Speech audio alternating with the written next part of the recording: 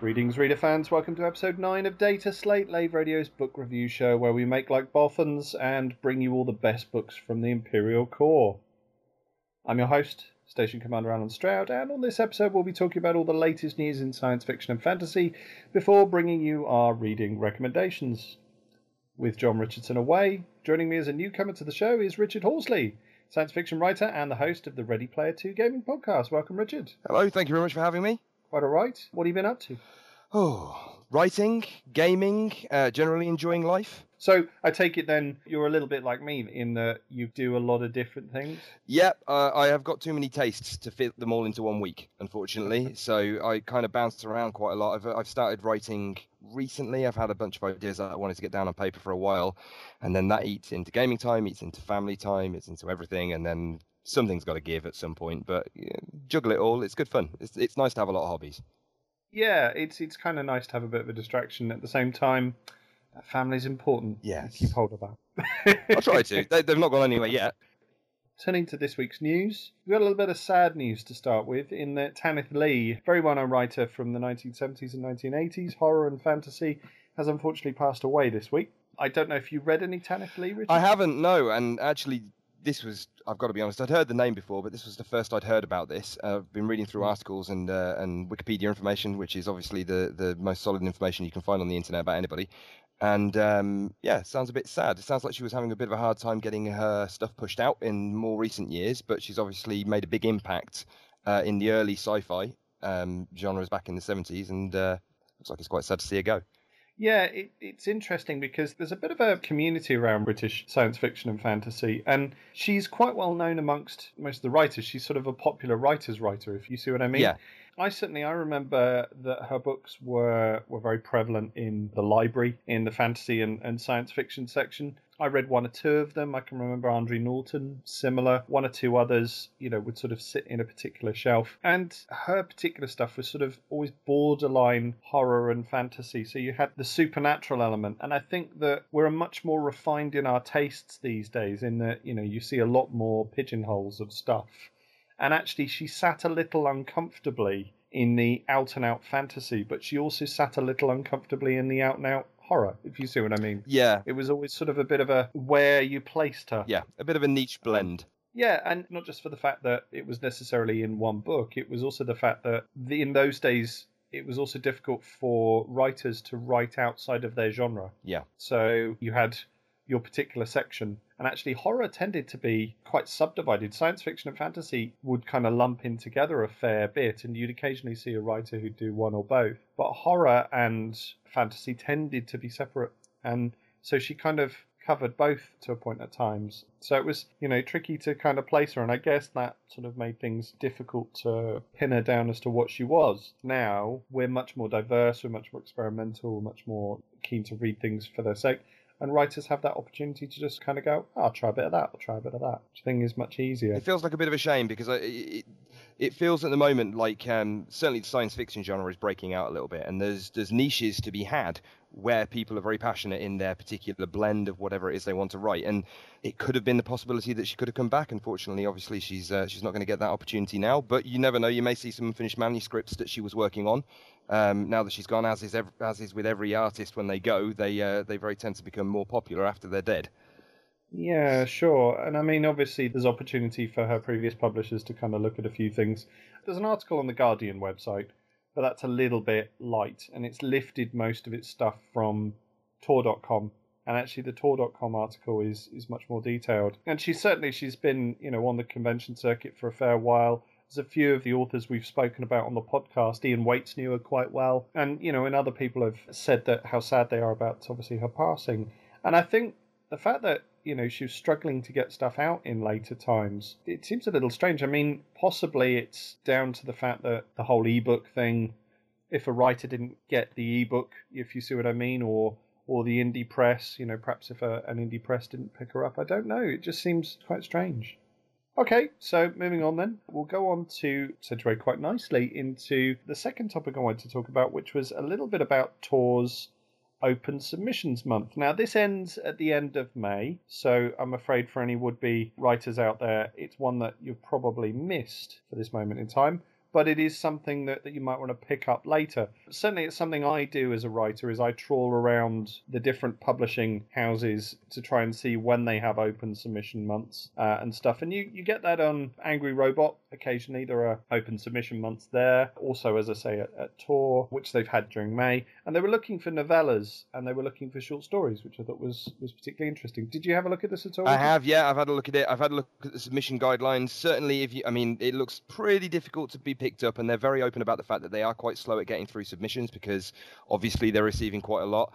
Obviously, you probably shouldn't be driven by money if you're interested in entering into this kind of thing, but the financial incentive for being able to get published on Tor is quite good, and they're very open about that. They're also very open about how difficult it is to manage to get yourself through. So I quite like the fact that they're really out there and they're making themselves very public in the way that they're approaching the submissions and the way that they're going to review them. I don't know how many submissions they've been getting in recently, but it looks like a really good thing. I'd certainly be interested in doing it if I had a short story ready to go. Well, it was interesting because I looked at it and found out about it at the start of May, and I've been working on the official book for Chaos Reborn for Julian Gollop's new game for Snapshot Games. So I'm about 100,000 words into that. It's probably going to be 120, 130,000 words. But anyway, so I've been working on that quite solidly, and obviously it's winding down in terms of the lecturing year. And I saw this sort of open submission point at Tor, and I thought, well, what have I got? And I took a look around and I found an old novel I'd done probably about 2009, and I got some professional crit on it and hadn't really looked at it because the professional crit was particularly difficult to deal with because they were commenting on particular things that I wasn't sure how to manage at the time. So I then went off and did a couple of other books. So I revisited this because of the fact that the Tor submission was up, managed to isolate the text, look at it and realised that actually it's split quite neatly into two parts. The novella submission was 30 to 40,000 words. Yep. So I did about 3 weeks of editing on it, finished it on May the 25th, and I've dropped it in. Beautiful. So the two reviewers who are on there are saying that they're after particular types of science fiction. Yeah. I've submitted an urban fantasy. It is what it is. It's an urban supernatural fantasy. It's got sort of elements of philosophy in it, other bits and pieces, but it is what it is. And I can tell you that when it went in, there were 88 books ahead of me. Wow. It says the average response time over the past 90 days is 14 days. It was 13 days when I submitted. So Right. they've obviously had a rush on the end. Yeah. And I'm now at 84 in the queue. Wow. So... Wow, it's going well then. Well, I think I really like the fact that, I as somebody who's submitted to agents, etc., you don't get anything back. I mean, you just wait and you wait and you wait, and you might get an email back saying no. You might get nothing at all, and you never know. I think it's quite nice to have a little almost, this is how far you are in the queue. Take your ticket, sit down, and just be patient. Yeah, absolutely. And I think really as a writer, every opportunity you can find, you need to just take it. If there is an opportunity to drop stuff into something, drop it in. You can only fail. It doesn't matter. You just go on for the next one. It's kind of the hallmark of a writer. And to be honest, if the worst thing that comes of this is you don't hear anything back or you get a rejection, then at least you've revisited a story that you hadn't gone back to for quite a long time, and you have polished it up, spent some time editing it, re-immersed yourself in the world, and you're ready to possibly do something else with it if it doesn't go the right way with Tor.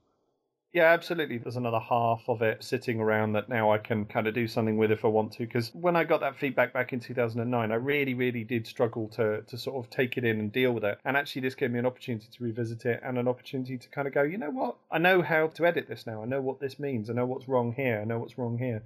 So really pleased with the way in which it came out. Chucked it in. And then they had an opening for short stories too, so I just made sure. I've always got a short story, so I just made sure there was a short story available and chucked that in too. So we'll see what happens. Now I've mentioned it here on the podcast, I'll keep everybody informed about the way in which it's going. You'll know next week when John Richardson turns back up. I'll give you an update of the position in the queue. Which I'm sure will be, 81. 82 or something like that. Yeah, it depends how fast they're reading. Yeah, I've got to say, I think that, their return time, it might be 14 days over the past 90, but because they're going to get this rush at the end of the month, it's going to be a lot longer. It is something, however, that was picked up at EasterCon. It was certainly something that was mentioned by several writers at EasterCon, that this particular open submissions month that Tor are running is a very, very good way to get yourself in. Yeah, okay, you could write a short story, fine. There's a short story submission point. But the novella, I think it's from 17 to 40,000 words you can put in. it's a nice sort of step up towards the novel length, which if you're not used to writing a novel, it's a good stepping stone. I think it's a good towards that. goal. If somebody's starting out and they're not 100% sure whether they can make it all the way to a full-blown novel, don't try. If you want Yeah. to try something smaller, just shoot for it. I mean, I think they've said that for the novella standard that they're not going to review anything that is below 17,500 words. Yeah. And they're aiming for between 30 and maybe just tipping over 40,000 words. So that's kind of the bracket they're after.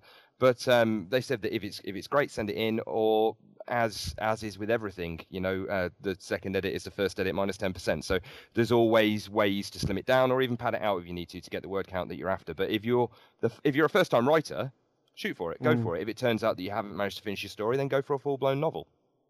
Yeah, no, absolutely. I think it's a good thing. And it does give an opportunity to kind of bypass, as you said at the start, the agent process. There are some very good agents out there and some, who have placed some very good work. And certainly I've spoken to several at different conventions. But this is quite direct between the publisher and the author. So it's a nice opportunity to benchmark yourself a little bit too. So yeah, so worth a try.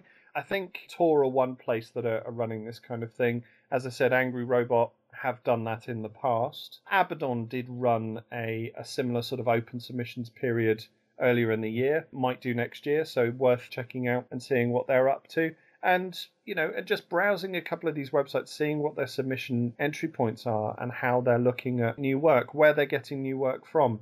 It's quite surprising when you do start getting into the world of agents to see who's on whose books and who's going where and who's going, where else. Certainly the times of authors sticking to one publisher, it's not like that so much now. You do see a few authors are like that, but often it's about where you can sell the work. Yeah. Granted, I'm very, very new to all of this, but the general consensus from a lot of new authors or authors that have managed to have a single work published is that maybe their publisher isn't showing them as much dedication as they would like to show to their work and in turn to their agent and their publisher. So they're happy to shop around because they don't feel like they're getting that kind of relationship. That's not always the case with all of them. Obviously, it's going to be different for everybody, but the whole publishing world is it's so up in the air. Every agent is different. Every publisher is different. Every imprint is looking for something unique, and they have got their own individual tastes in the same way that every writer has. So it can be very difficult to get that specific match. And the kind of thing that Tor or Angry Robot are doing or anything like that, it's a great way to get yourself out there, get yourself seen, and possibly get yourself picked up, or at least have something to point to if somebody asks if you've had any work before. Yeah, the Great Illusion, of course, and I've ascribed to this Great Illusion several times. The Great Illusion is that there's a quality threshold absolutely governs everything. And often, a lot of the time, it isn't that quality threshold. Certainly, the publishers want a level of quality about what they're prepared to publish, and that's understandable. But at the same time, they're also looking for something that hits the market just right. So sometimes you'll see something, and I'm sure you've done this as a writer. I certainly done it. You'll go down to Waterstones, or you'll go somewhere and you'll read a book that people are raving about, and you'll go, I can write a better book than that. That's a dangerous thing to think. Well, it's not, because actually every writer should be a little bit confident about their own ability. And, that's not denigrating the person who they might be reading. It's just looking at it and saying, you know what, actually I'm good enough. Once you get to that stage of being good enough, then it's about the opportunity. So I think it's worth throwing your hat in every time you can. Just put yourself out there. Yeah, definitely. The only time you fail is when you don't try. So turning to our third topic for today, our third topic being the first pictures and look at Ridley Scott's new film, The Martian. Now, do you know anything about The Martian at all, Richard? I am all up in The Martian. I absolutely loved this book. This is possibly my favourite science fiction novel of the last 5 years. Okay. So, yes. That's a decent recommendation then. So it certainly got a lot of popular press in the science fiction circles. It was nominated in a lot of categories. We did see it sort of appear on quite a lot of lists and everything else. And I think what's nice, and without reviewing the book, because we might do that some point later, but what's nice about it is it takes a very small concept. Traveling to Mars ain't small, but it's a finite concept, isn't it? Yes, yeah. In terms of what they've constructed. It's a reasonably simple story. There's nothing hugely out there about the premise of the entire book, but the way in which it's told and the delivery of almost everything in it, along with the humour, is, well, certainly for me, extremely endearing. I really, really enjoyed this. Matt Damon he's not got a particularly great track record at the moment for being abandoned on planets, so hopefully this is going to be a better film. In the first pictures, I've got to admit, the first pictures, they don't give you very much, do they really? But I guess it's just making it a bit more real for those people that are really excited about the movie coming out. I quite like the fact that it's got that look of, because of course we've seen quite a lot from the rovers. Yeah. There's no reason why they can't do this to look like we know Mars to look like, if you see what I mean. Yeah. And I think it's because, what we're saying about opportunity at the right time, because Mars is topical at the moment. Obviously, having a film about a man abandoned on Mars is going to hit all of those buzzwords, and the cinematography is going to immediately evoke the actual images of what we're seeing. So it's quite haunting, the sort of synergy between just these one or two images that we've got and what we know about the rover and what we know about the stuff that the rover's seen and the way in which the light works on the planet and the arid landscape and so on and so forth. Matt Damon, obviously, his role in has been sort of poked fun at a little bit in terms of what's there. But also, I mean, Ridley Scott's had one or two films recently that haven't gone as well as they planned. An awful lot put into Prometheus, an awful lot put into other films. This, because it's so simple and sort of stripped down, it looks very interesting. And the cast is stunning. Yeah, very, very good. Absolutely stunning. The difficulty with it being stripped down, you've got to be very careful, because the more stripped down it is, the more obvious glaring problems are going to be. So it's not a big action movie. There's not an awful lot going on. It's very focused on a single character and a smallish cast of supporting characters. So I think you've got to be a bit careful, because if they don't get it right, it could be very, very obvious they haven't got it right. And I'm sure there's going to be a lot of people who have read the book that aren't going to like it. Hopefully there are going to be a lot of people that have never heard of the book that are really going to like it, but that's always the case. It always works both ways. Hopefully we won't see Tom Hanks and the beach ball. Still Wilson floating off into the Martian landscape. The thing is, I mean, who would have put George Miller with Mad Max Fury Road? I mean, realistically, the guy's done almost nothing for the last 20 years. I think he did Happy Feet and possibly Happy Feet 2, but you put him together with the right concept and he ran away with it. It was absolutely amazing. Obviously, he was the creator, but you never know. The great synergy about movies, and certainly the movies that have come from very good books or very popular books, is that you never know what's going to happen. It could be extremely poor, but hopefully, you never know. It could go either ways. It could be something absolutely fantastic, and it could almost outshine the book. Okay, we will head to an advert break, and we'll be right back. Greetings, Commanders. Second Technician Fozzer Forrester here. If you'd like to catch the crew of the Orange Sidewinder, we broadcast live every Tuesday at 8:30 PM BST. Fly safe, and if you can't do that, fly dangerous.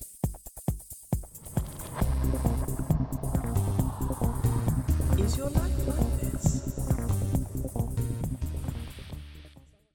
And we're back. Okay, Richard, what book have you got for us? I have got The Girl with All the Gifts by M.R. Carey. Right. This was one of the books that was shortlisted for the 2015 award that I've forgotten the name of. It was shortlisted for the 2015 Clark Award. That's him. That's the fella that it was shortlisted for. Yeah, it didn't win, but that's absolutely fine, because obviously if you're shortlisted for the Arthur C. Clarke Award, then you've got something good going on. Station 11 was the book that won, but I decided that I was going to read The Girl with All the Gifts on recommendation from a friend, and he's never given me a bum steer, and this time he didn't either. Let's launch right into the blurb. Okay. Every morning, Melanie waits in her cell to be collected for class. When they come for her, Sergeant Parks keeps his gun pointed at her while two of his people strap her into the wheelchair. She thinks they don't like her. She jokes that she won't bite, but they don't laugh. Melanie is a very special girl. This is by M.R. Carey, and I'm assuming that we can't give away too much on this, but it certainly has that sort of quality of suggesting that she's some sort of transformational monster or something, doesn't it? Yeah, I mean, it's going to be extremely difficult with this book specifically to not give anything away, but I think just from reading the blurb, or if you read an extract from the book, you're going to get the idea where this kind of thing is going. The excellent thing about this book is that it's very point of view through a lot of it, and it jumps point of view from person to person as the book progresses. But certainly at the beginning, it is very focused on Melanie's point of view. And she is this girl who lives her life in this cell, and every morning she is woken up, she has a gun pointed at her. She is told to sit in a wheelchair. She sits down, she tries to make banter with the people that are pointing guns at her. That doesn't go very well. She gets wheeled into class. She goes through a lesson while strapped down into her wheelchair, and then she gets wheeled back into her room. Now, she doesn't know anything different. Life has been like this since she was born. And it's extremely interesting to read this from her viewpoint because she doesn't think that there's anything wrong with this. She thinks it's perfectly normal. And that particular part of the book was very powerful, and it was written really, really well because she doesn't, like I say, she doesn't know any different. She thinks it's perfectly fine. It's Plato's The Cave, isn't it? So for anyone that doesn't know, Plato's principle of the cave or thought experiment of the cave is the idea that if you chain people down in a cave and all they see is flickering shapes on the wall, then for the rest of their life, then they will perceive that as being all there is of reality. And if you break the chains and you let them out, what we conceptualize as freedom, they would not necessarily understand. So when they try to come to terms with what that actually is a very difficult sort of acclimatization. His idea is that people's understanding of reality is relative to the condition that they are able to perceive reality through. So based on what senses you have, based on whatever other restrictions you have in the way in which you perceive reality, the cave is the kind of thought experiment that kind of emphasizes that. And I would assume that this is kind of using something similar to try and get you into the perspective of this individual. Because, of course, your related life, your own life is very different to hers. So to start with, you might feel sympathetic, and I guess then that is used by the writer, because if it's a good book, the writer should be using whatever the reader comes to the table with. Yeah, Melanie's an extremely smart girl. She perceives everything. She picks up on everything. Nothing gets past her. And so the adults that come into her world, that have obviously come in from outside and have got experiences and knowledge outside of her very confined space, every now and again might let something slip. And she'll grab onto that piece of information, she'll clutch onto it, she'll form it into her own understanding of the way that the world works. And sometimes that's wrong, and sometimes she draws incorrect conclusions, and it's interesting to see her perspective and the way that she thinks that fits into the world as she understands it. Things change a little bit later on, but there is a very strong connection between her and one of her teachers very early on, and that gets drawn out as the book goes through as well. I think it's fair to say that if you enjoy apocalyptic worlds, if you enjoy almost science pieces as much as science fiction that is focusing on a character that is completely out of place, then you will definitely enjoy this. And as the book progresses, it becomes something different and it grows. And as she grows and as she learns, the book does the same thing and it expands and her world gets bigger and bigger. And it's all about how she copes with that and how the characters around her cope with that as well. It's very, very entertaining. I would guess then that essentially the writer's using the intimate relationship between her and the reader to begin with to then take you into that sort of wider expansion, which is something that writers do. You know, you use a familiar context to begin with and you lead people out. But by establishing this as a very small environment, a very controlled environment to start with, you give more opportunity for that relationship to be very connected. Yes, definitely. And then you move it out. You know, I'm doing my absolute best to kind of give ideas of this without giving anything away. So, yeah, it is. It is very as you are. If you're looking for a book that has that kind of intimate relationship between the character and the reader, that kind of thing that you can read late at night and know that you're kind of completely immersing and hooked, then I think it is something that may grab you. So, okay, where can we get this? You can get this on Amazon. You can get it. Kindle edition is £3.66. You can get it. Now, it's saying that hardcover is from £2 on Amazon, which doesn't make any sense to me. But paperback apparently is £3.85, which is an extremely good price for this book. Audio download is £15.74. So whichever medium you decide to grab it in, I would massively recommend it. I mean, I don't know how much weight that carries because it's the first time you've heard my voice, but yeah, I really, really enjoyed this book. And it's got sporadic bursts of humour in just the right places. And in some places, it's an extremely awkward humour because of the environment that they're in. And I really enjoy that as well. So it works really well from all perspectives. So do you have an extract you want to read? Oh, I've got an extract you want to read if you desperately want to hear me read an extract. If my blurb didn't put you off, you can hear an extract. I am happy to listen to an extract, okay. Although... So I'm going to read right from the beginning of the book, because if I cut too far in, it's going to give far too much away. So I'm going to read straight from chapter 1 right at the beginning. Her name is Melanie. It means the black girl, from an ancient Greek word, but her skin is actually very fair, so she thinks maybe it's not such a good name for her. She likes the name Pandora a whole lot, but you don't get to choose. Miss Justineau assigns names from a big list. New children get the top name on the boys or the top name on the girls list, and that, Miss Justineau says, is that. There haven't been any new children for a long time now. Melanie doesn't know why that is. There used to be lots every week or every couple of weeks. Voices in the night, muttered orders, complaints. The occasional curse, a cell door slamming, and then after a while, usually a month or two, a new face in the classroom. A new boy or a girl who hasn't even learned to talk yet. But they got it fast. Melanie was new herself once, but it's hard to remember because it was a long time ago. It was before there were any words. There were just things without names, and things without names don't stay in your mind. They just fall out, and then they're gone. Now she's 10 years old, and she has skin like a princess in a fairy tale, skin as white as snow. So she knows that when she grows up, she'll be beautiful, with princes falling all over themselves to climb her tower and rescue her, assuming, of course, that she has a tower. In the meantime, she has a cell, the corridor, the classroom, and the shower room. So there you go. Present tense as well. Yeah, it's all written in that. It's all very immediate to the character that you're reading about at the time. Sure. Okay. All right, so that would be The Girl with All the Gifts, and after this break, we'll come back with my book choice. Space can be lonely, but sometimes that's just what you want. Choose your holiday, the gas giants of Alioth, partying the night away in Yorkville on Aquada, or even go back and find your ancestors on Earth. The Rockforth Corporation makes your holiday special, and will let nothing disturb you.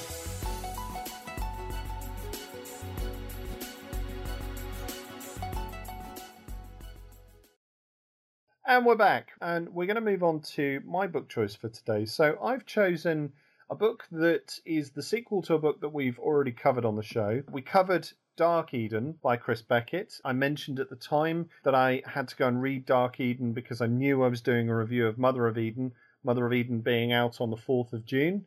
Well, I got through Dark Eden. We reviewed it on the show. I've read Mother of Eden. I've submitted the review, and it's a cracking sequel. And it really expands the world of Dark Eden and has a very different quality because Dark Eden quite claustrophobic, dealing with about sort of 6 or 7 generations of these colonists that have descended from 2 people that were left behind on this planet. It's about 200 of them are then all very inbred and all left in this one community, and they rebel and expand, and a few of them leave, and so on and so forth. And the end of Dark Eden is about the adventure of the group that splits away. We start Mother of Eden several generations later, and it's very interesting because you've got the individuals who were the main characters from Dark Eden are now essentially the sort of legendary patriarchs who died off several generations ago. So they have become these sort of mythical figures, and humanity has expanded across more of the world of Eden, and they're more like nations. They're more tense with each other. Initially they were all one big family, and it then broke out into tension. Now they're very much one side doesn't like the other side, and so on. Here's the blurb from the book. We speak of a mother's love, but we forget her power over life, power to give and to withhold. Generations after the breakup of the human family of Eden, the John folk emphasized knowledge and innovation, the David folk tradition and cohesion. But both have built hierarchical societies sustained by violence and dominated by men, and both claim to be the favoured children of a long-dead woman from Earth that all Eden knows as Jella, the mother of them all. When Starlight Brooking meets a handsome and powerful man from across Worldpool, she believes he will offer her an outlet for her ambition and energy, but she has no idea that she'll be a stand-in for Jella herself and wear Jella's ring on her finger, and she has no idea of the enemies she will make, no inkling that a time will come when she, like John Red Lantern, will choose to kill. Oh, very ominous. Yeah. So, did you ever read Marion Zimmer Bradley? I did not, no. Okay. Or Anne McCaffrey? No. Oh. Sorry. So, the interesting thing about both of those authors was that essentially they wrote a series of books where people colonize a planet, and then you had the novels covered different generations. Yeah. And so some of the people of the planet would look back at previous ancestors and see them as legends and so on. Now, Marion Zimmer Bradley's was a little bit more interesting than Anne McCaffrey's. Anne McCaffrey's tended to be a bit of a formula. Don't get me wrong, I love Anne McCaffrey. I have an entire shelf of Anne McCaffrey's books.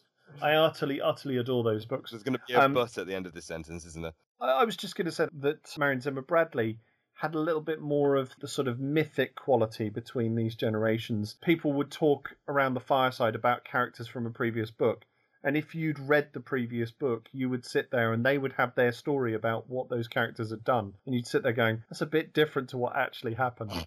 You know, it's quite clever in that regard. And you've got that here. Certainly Chris Beckett, who for years wrote short stories in Interzone and then moved on to novels. Here, what you have with this particular book is because Dark Eden looked back at these two colonists as their sort of founders and as their legend and so on and so forth, we are now further removed from that. So we are looking back at the original legends that were in the first book, which have become confused. And then we're looking at a subsequent set of legends as well. And it is really interesting because it gives you a kind of take on human society and a reflection on how far away we are from some of the stories that we hold dear as being truths, things that we kind of look back and, you know, and revere and remember, and kind of characters in history that we look back and say, this is how they were and this is what happened.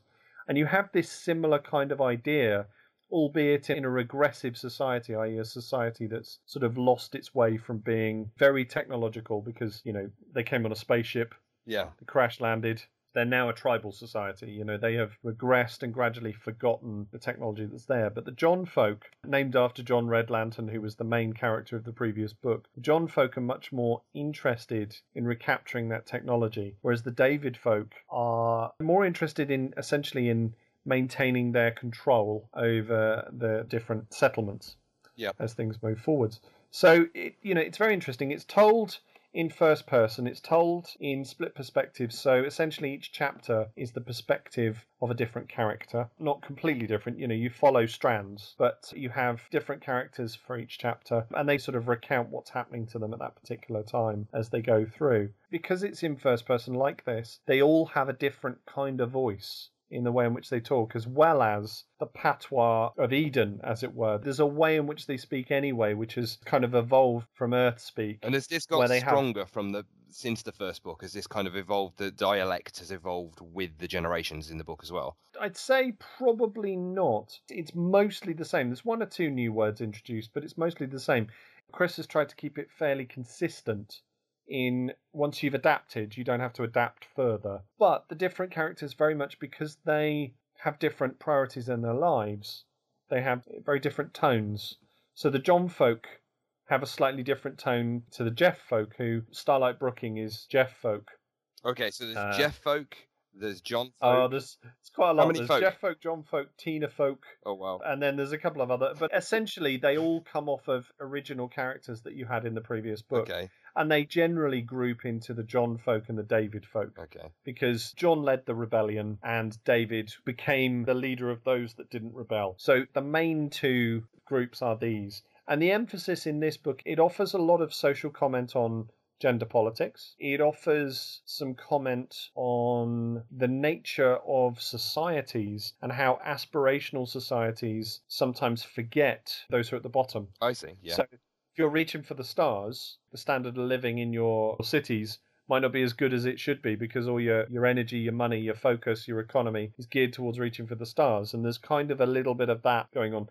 So there isn't really, and I think this is quite nice, despite the fact that initially you kind of see a binary, you see good people, you see bad people. In this, there are individuals that you like, that you support, but all of the settlements have become so much more interesting in that there are good and bad elements about all of them. So it's quite a nice social comment on how humans group together, how they manage together. And if their environments are aspirational at all, then generally speaking, somebody suffers. This feels quite a lot to me like almost the aftermath of Lord of the Flies. Yeah, there's certainly a connection with Lord of the Flies in terms of the way in which it works. And I think I referenced Lord of the Flies with the previous. It's got a little bit of that. I mean, it's immersive. And I think the positive, I would say, is that because the tone and the objective of this particular book is quite different to the first one, it promises quite a lot for Chris Beckett to be able to explore this world more. And I like that, because what I was saying about Anne McCaffrey earlier, you tended to find after you got past a few books, there tended to be a little bit of a formula. Mm-hmm. And actually here, this book does something quite different to the first one. To start with, I did sort of wish for some of the tight writing of the first one, the claustrophobia of the first one, the sort of decadent quality, the gradually fading away quality of the society, whereas this is much more diverse. and so you don't quite have that atmosphere. But it's got its own thing. Yeah, I think See what that's the hallmark of a great storyteller that can take a universe and adapt it and deliver it in a completely different way that's still engaging. It's always jarring at first when you shift from one way of consumption of that universe to a completely different one. But if they can manage to pull it off, it's really good. It shows that they're extremely diverse in the way that they're able to bring forward this world and deliver it to you, and it's quite enjoyable. Different priorities for different stories. Yeah. You know, he's trying to tell different stories in this same setting, and I think that's good. I think that's clever. I mean, to give another reference, Pratchett did it. Very different tone, totally different tone to this. But the point being is he was trying to tell different stories. Yeah. You know, rather than trying to tell the same story with different cast. And then again, you know, rather than repeating a successful model, he's actually expanding the wider text because of the fact that he's telling different stories. Anyway, I've got a little bit here, so we'll delve into chapter 1. So chapter 1 is from the perspective of Glitterfish Brooking. The trouble began on the Waking. I left Mikey with his dad on the sand for the first time and went out gathering bark with my Uncle Dixon, my brother Johnny, and my sister Starlight. Johnny had just come back from over Knobhead, and as we paddled through the trees, he told us the news he'd heard there. I'll tell you a really interesting thing, he said. Went the tall trees in the water all round us. Everything was the same as it has always been. The sky was black above us, the tree lanterns shone, the wavy weed glowed beneath the water. Yeah, really strange thing, Johnny said. I didn't know what to make of it. I was speaking to that guy Harry over there, you know, old Clawfoot Harry with the missing fingers, and he said that blokes have been coming over to Main Ground lately from right across far side of Whirlpool. Not to Knobhead itself, mind you, but further down Alpway to places like Vehicle House and Brown River. And if you can believe this, he said they bring metal with them. Not bits of metal from Earth, but metal they found for themselves in the ground here on Eden. Oh, jealous heart, I whispered, suddenly full of dread. Johnny's news felt to me like the breeze that came from the deep darkness before a storm. It was nothing in itself. All it did was make the lantern flowers sway a little on the branches. But you knew it was just the start. Metal meant change. Metal was something to fight over, like the followers of John and David used to fight and fight over that metal ring from Earth. I thought of my little Mikey back on the sand, and I imagined a storm of blood breaking over him. So there you go. You've got, you know, very clear tone, don't you? Yeah, it jumps you straight into the fact that things have been changing and things are about to change. It sets the scene extremely early on. And he's kept up that patois. Yeah. Of the previous text. It's a bit difficult not to get caught up on the fact that he went to a place called Knobhead. I thought that was going to come up. Yeah, you know, I thought we were a little bit more refined than that, but okay. Well, you invited me on. Glitterfish doesn't feature very much. She's Starlight's sister, so she only has 1 or 2 chapters. She's one of those people who stays at home. You know, essentially, she's the one that wants to stay. She's making a family, and actually, she becomes the unity of the piece because at the beginning, she's there. Starlight goes off and does stuff, comes back, and by the end, she meets her again. She acts as like a filter or a measure for us to see how much Starlight has changed through the story, which I think is really interesting. Yeah, I quite like the fact that they've got these fanciful names that in our society would be weird, Starlight and Glitterfish and Knobhead and stuff like that, but for them it's totally normal. There's nothing to scoff about. It's absolutely fine because that's just the way it is. It's also, there's a juxtaposition because you've got John Red Lantern, John being completely normal, Red Lantern, that's a bit odd. Yeah. Then you've got Greenstone Johnston. Right. You know, that juxtaposition I think is quite interesting because it suggests that they've got this old Earth tradition, but they've also got this thing of naming themselves after things that happen. Yeah. Things they experience. So, you know, and that sort of moves between the different stuff. Okay, so that is Mother of Eden. Now, it's not available at the moment, but you can pre-order on Amazon. The Kindle edition is $6.59. The hardcover is $14.99 and the paperback is £5.21. So that's probably the trade paperback at this stage. So that's the slightly larger version. And I'm assuming there'll be a mass market paperback later in the year. Comes out on the 4th of June, and you'll be seeing my review over on sfbook.com fairly shortly. I think that's scheduled to come out on the day it comes out on the 4th of June. Beautiful. Okay, so that was Mother of Eden, and we're going to go to a quick advert break now, and then we're going to come back and talk a little bit about writing in general with Richard, who's currently working on his novel Static Push. Is your life like this? Take that, evil pirate scum! Pew, pew, pew, pew, pew!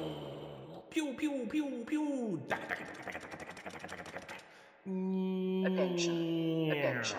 Second Technician Chris Forrester to the gantry. Second Technician Forrester to the gantry. The vending machine is broken. I repeat, the vending machine is broken. It could be like this. Drive charging. Ready to engage.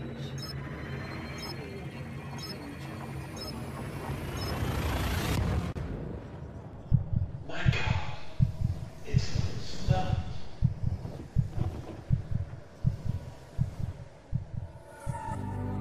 Come to LaveCon, the science fiction and fantasy festival which celebrates creativity and is inspired by the computer game elite.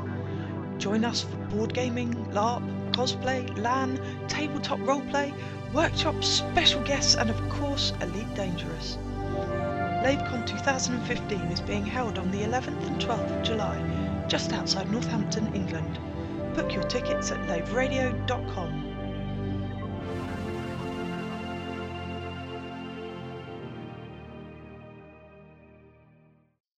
And we're back. Okay, Richard. So, with the fact that we've obviously got you this week, one of the things that I know you're currently working on is a science fiction novel. You've started on this piece called Static Push, which I assume you're hoping to get out later this year. Yep. Do you want to talk to us a little bit about it and your background in writing? Yeah, I loved it. Well, my background in writing is going to be very brief.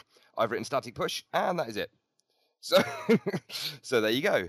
What motivated you to say, you know what, I'm going to write a science fiction novel? I've been an avid gamer for a very, very long time, and I don't know if necessarily that comes with an active imagination, but certainly for me, gaming worlds and immersing yourself into different universes and strongly within the sci-fi universes as well, you get a really great imagination and things that you could possibly do in these worlds. And I've always thought, wouldn't it be great if I could create my own world? Wouldn't it be great if I could create my own situations, have my own characters?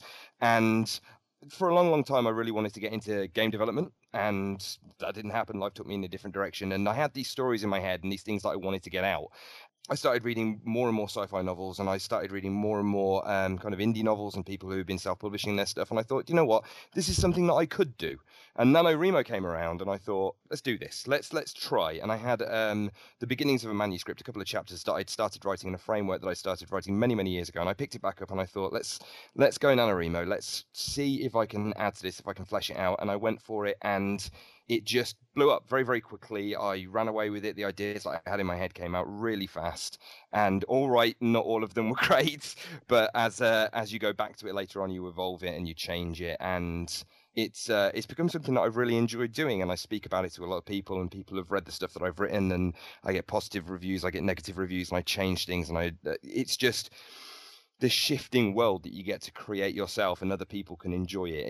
It's a really great feeling, and I'd encourage anybody who's even thought about writing their own story to just go ahead and do it, because even if you don't publish, even if you don't get anywhere with it, at least you've done it and you get that feeling for yourself. Yeah, I think so. I mean, you know, it is important to sort of give this a go. And I mean, obviously I've taught writers now for something like 12 or 13 years, and the reward is that you can shape something, you can kind of see and benchmark yourself, barometer yourself. You can also get one of those stories out and kind of start seeing what works, and sharing it around is, you know, incredibly important. There's a lot of people that do talk about writing as being sort of a very solitary business, but actually you need those people around you. You need those editors, you need those people to read. Yeah, you definitely do. Give you a comment or two, particularly people who've got some experience in, you know, in having written stuff themselves. Yeah. So you've envisaged this novel. How long do you anticipate it going to be? In terms of words or in terms of storyline? Do you write in terms of word counts, or do you write in terms of chapter counts? I wrote in terms of writing, if I'm being totally honest. To start with, I didn't have a necessarily strong plan. When I went into NaNoWriMo, I gave myself a framework and I tried to stick to that. I didn't necessarily shoot for word counts, although NaNoWriMo does give you targets. It gives you a 50,000 word target to try and shoot for. I overshot that by quite a distance.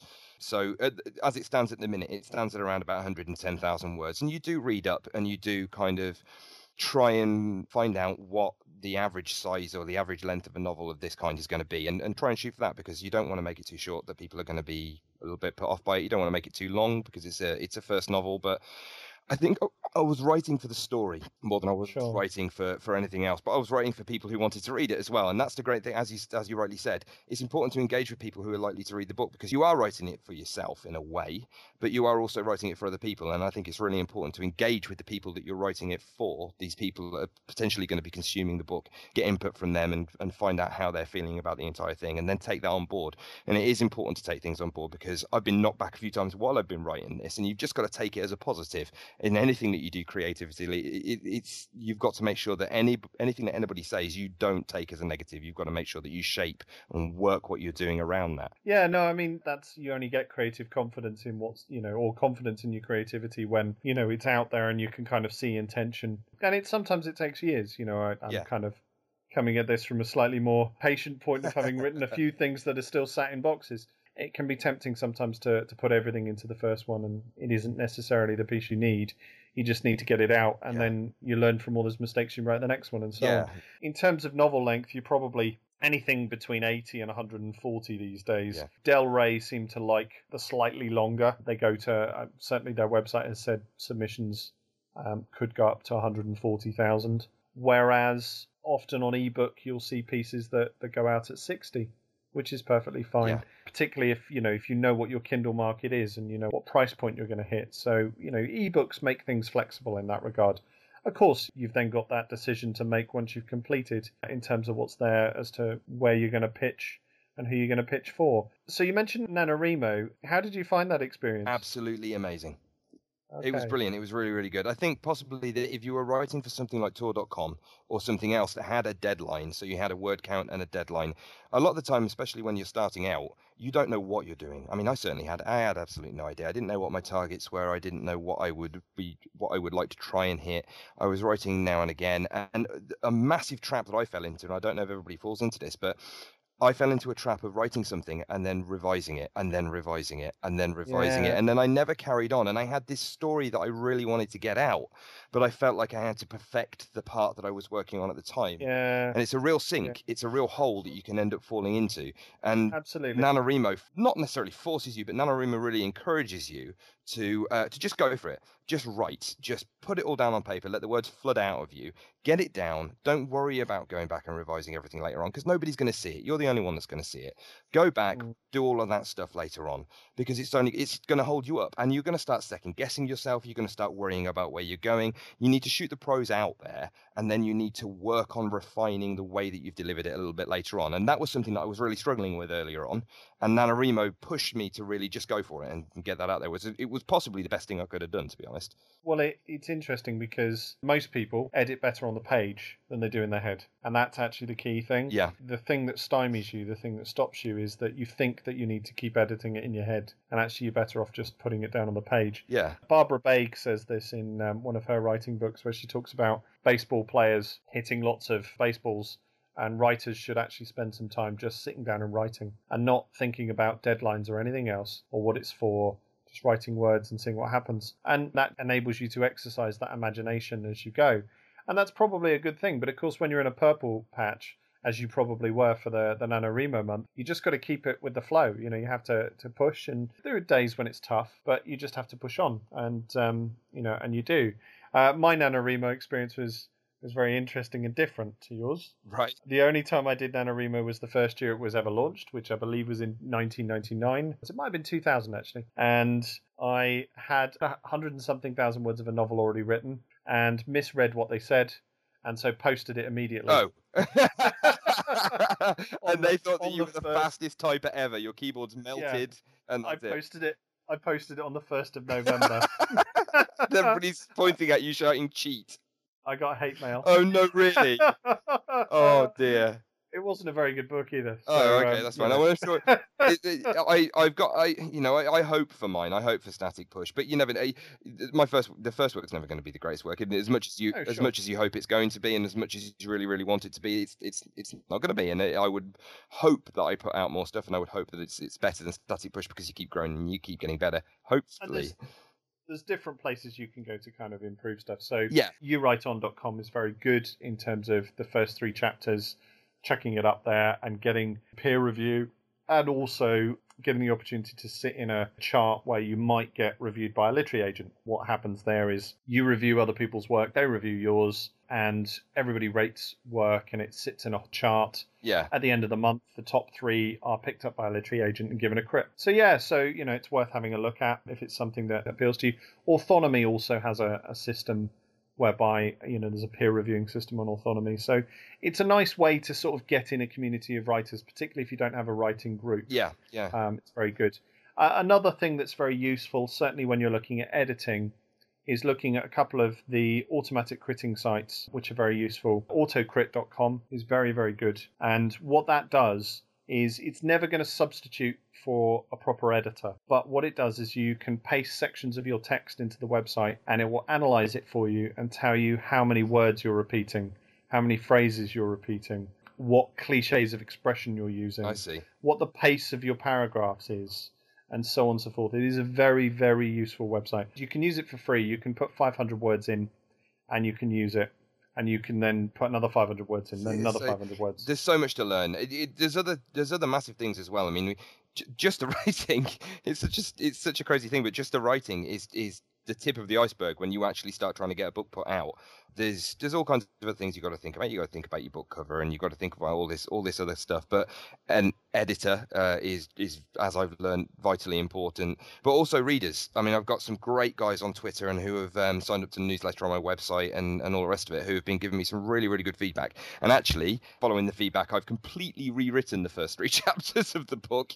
Sure. The first 3 chapters of the book were written. In fact, they were the earliest thing that I did. I started Static Push probably 6 or 7 years ago.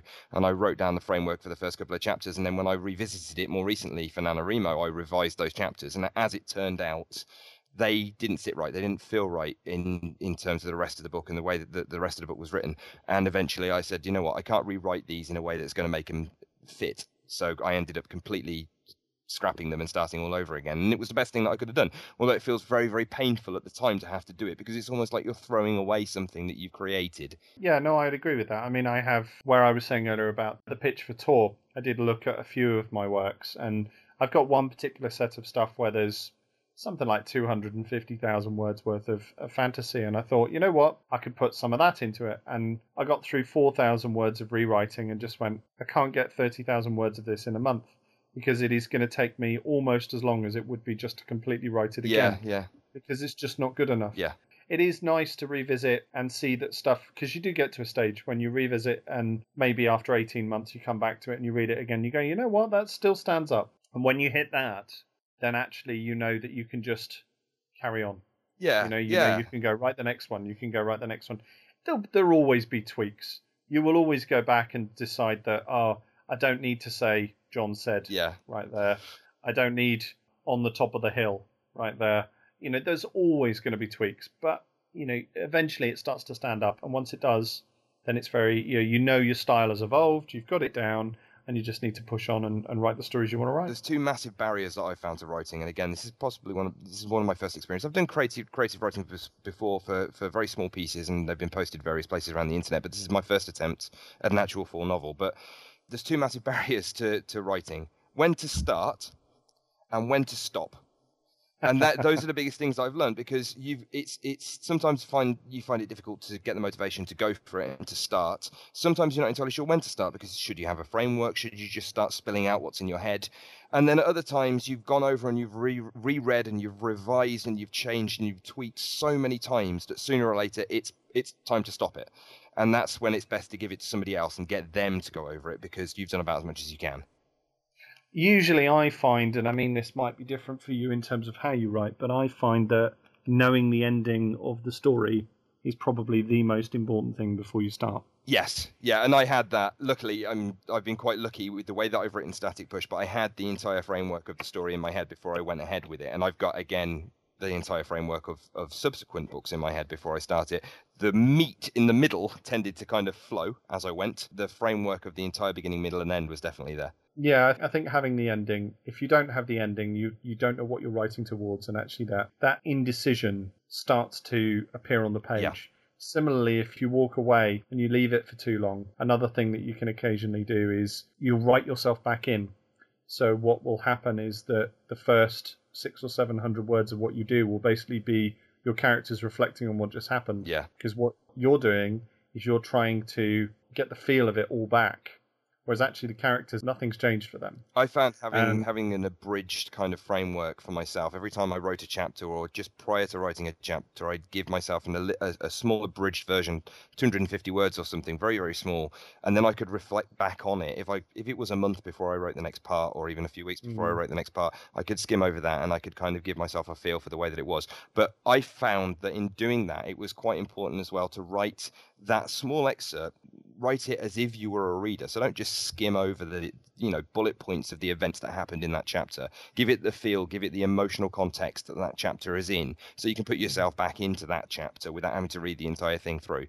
My sort of method is to do that first edit pass. So actually what I'll do is write, and then if I take a break, then I'll do an edit pass. And if I do an edit pass, then that sort of gets me back into the flow, and then obviously by the time I get to the end of the edit pass, you just carry straight on, so it's usually not too bad. So yeah, obviously that might be a tip of anybody out there is listening and is aspiring towards writing a novel. There's one or two things that may be right in terms of our experience. They may work for other people, but may be wrong. You've all got to find your own path. Yeah, it's different for everybody. It's been quite difficult learning everything, but I'd certainly be willing to offer, maybe not advice, but experience, because it's very difficult to offer advice on something like this, but certainly giving your own experience is hopefully going to be helpful for somebody. Okay, so that's essentially it for another episode of Data Slate. If you'd like to get in touch with the show, you can email info@laveradio.com, Facebook/LaveRadio, @LaveRadio on Twitter, or you can join the Skype chat channel by adding Fozzer101 to your Skype contacts. You can also join our TeamSpeak server where commanders come to hang out and chat about Elite Dangerous. That's at laveradio.teamspeak3.com. If you want to find out more about Richard's science fiction novel Static Push and his general ramblings, you can find him over on www.richard-horsley.com, and you can catch the Ready Player 2 podcast, Ready Player 2, that's TOW.co.uk. So until next time, watch out for those supernovas, and take care, space adventurers. Goodbye!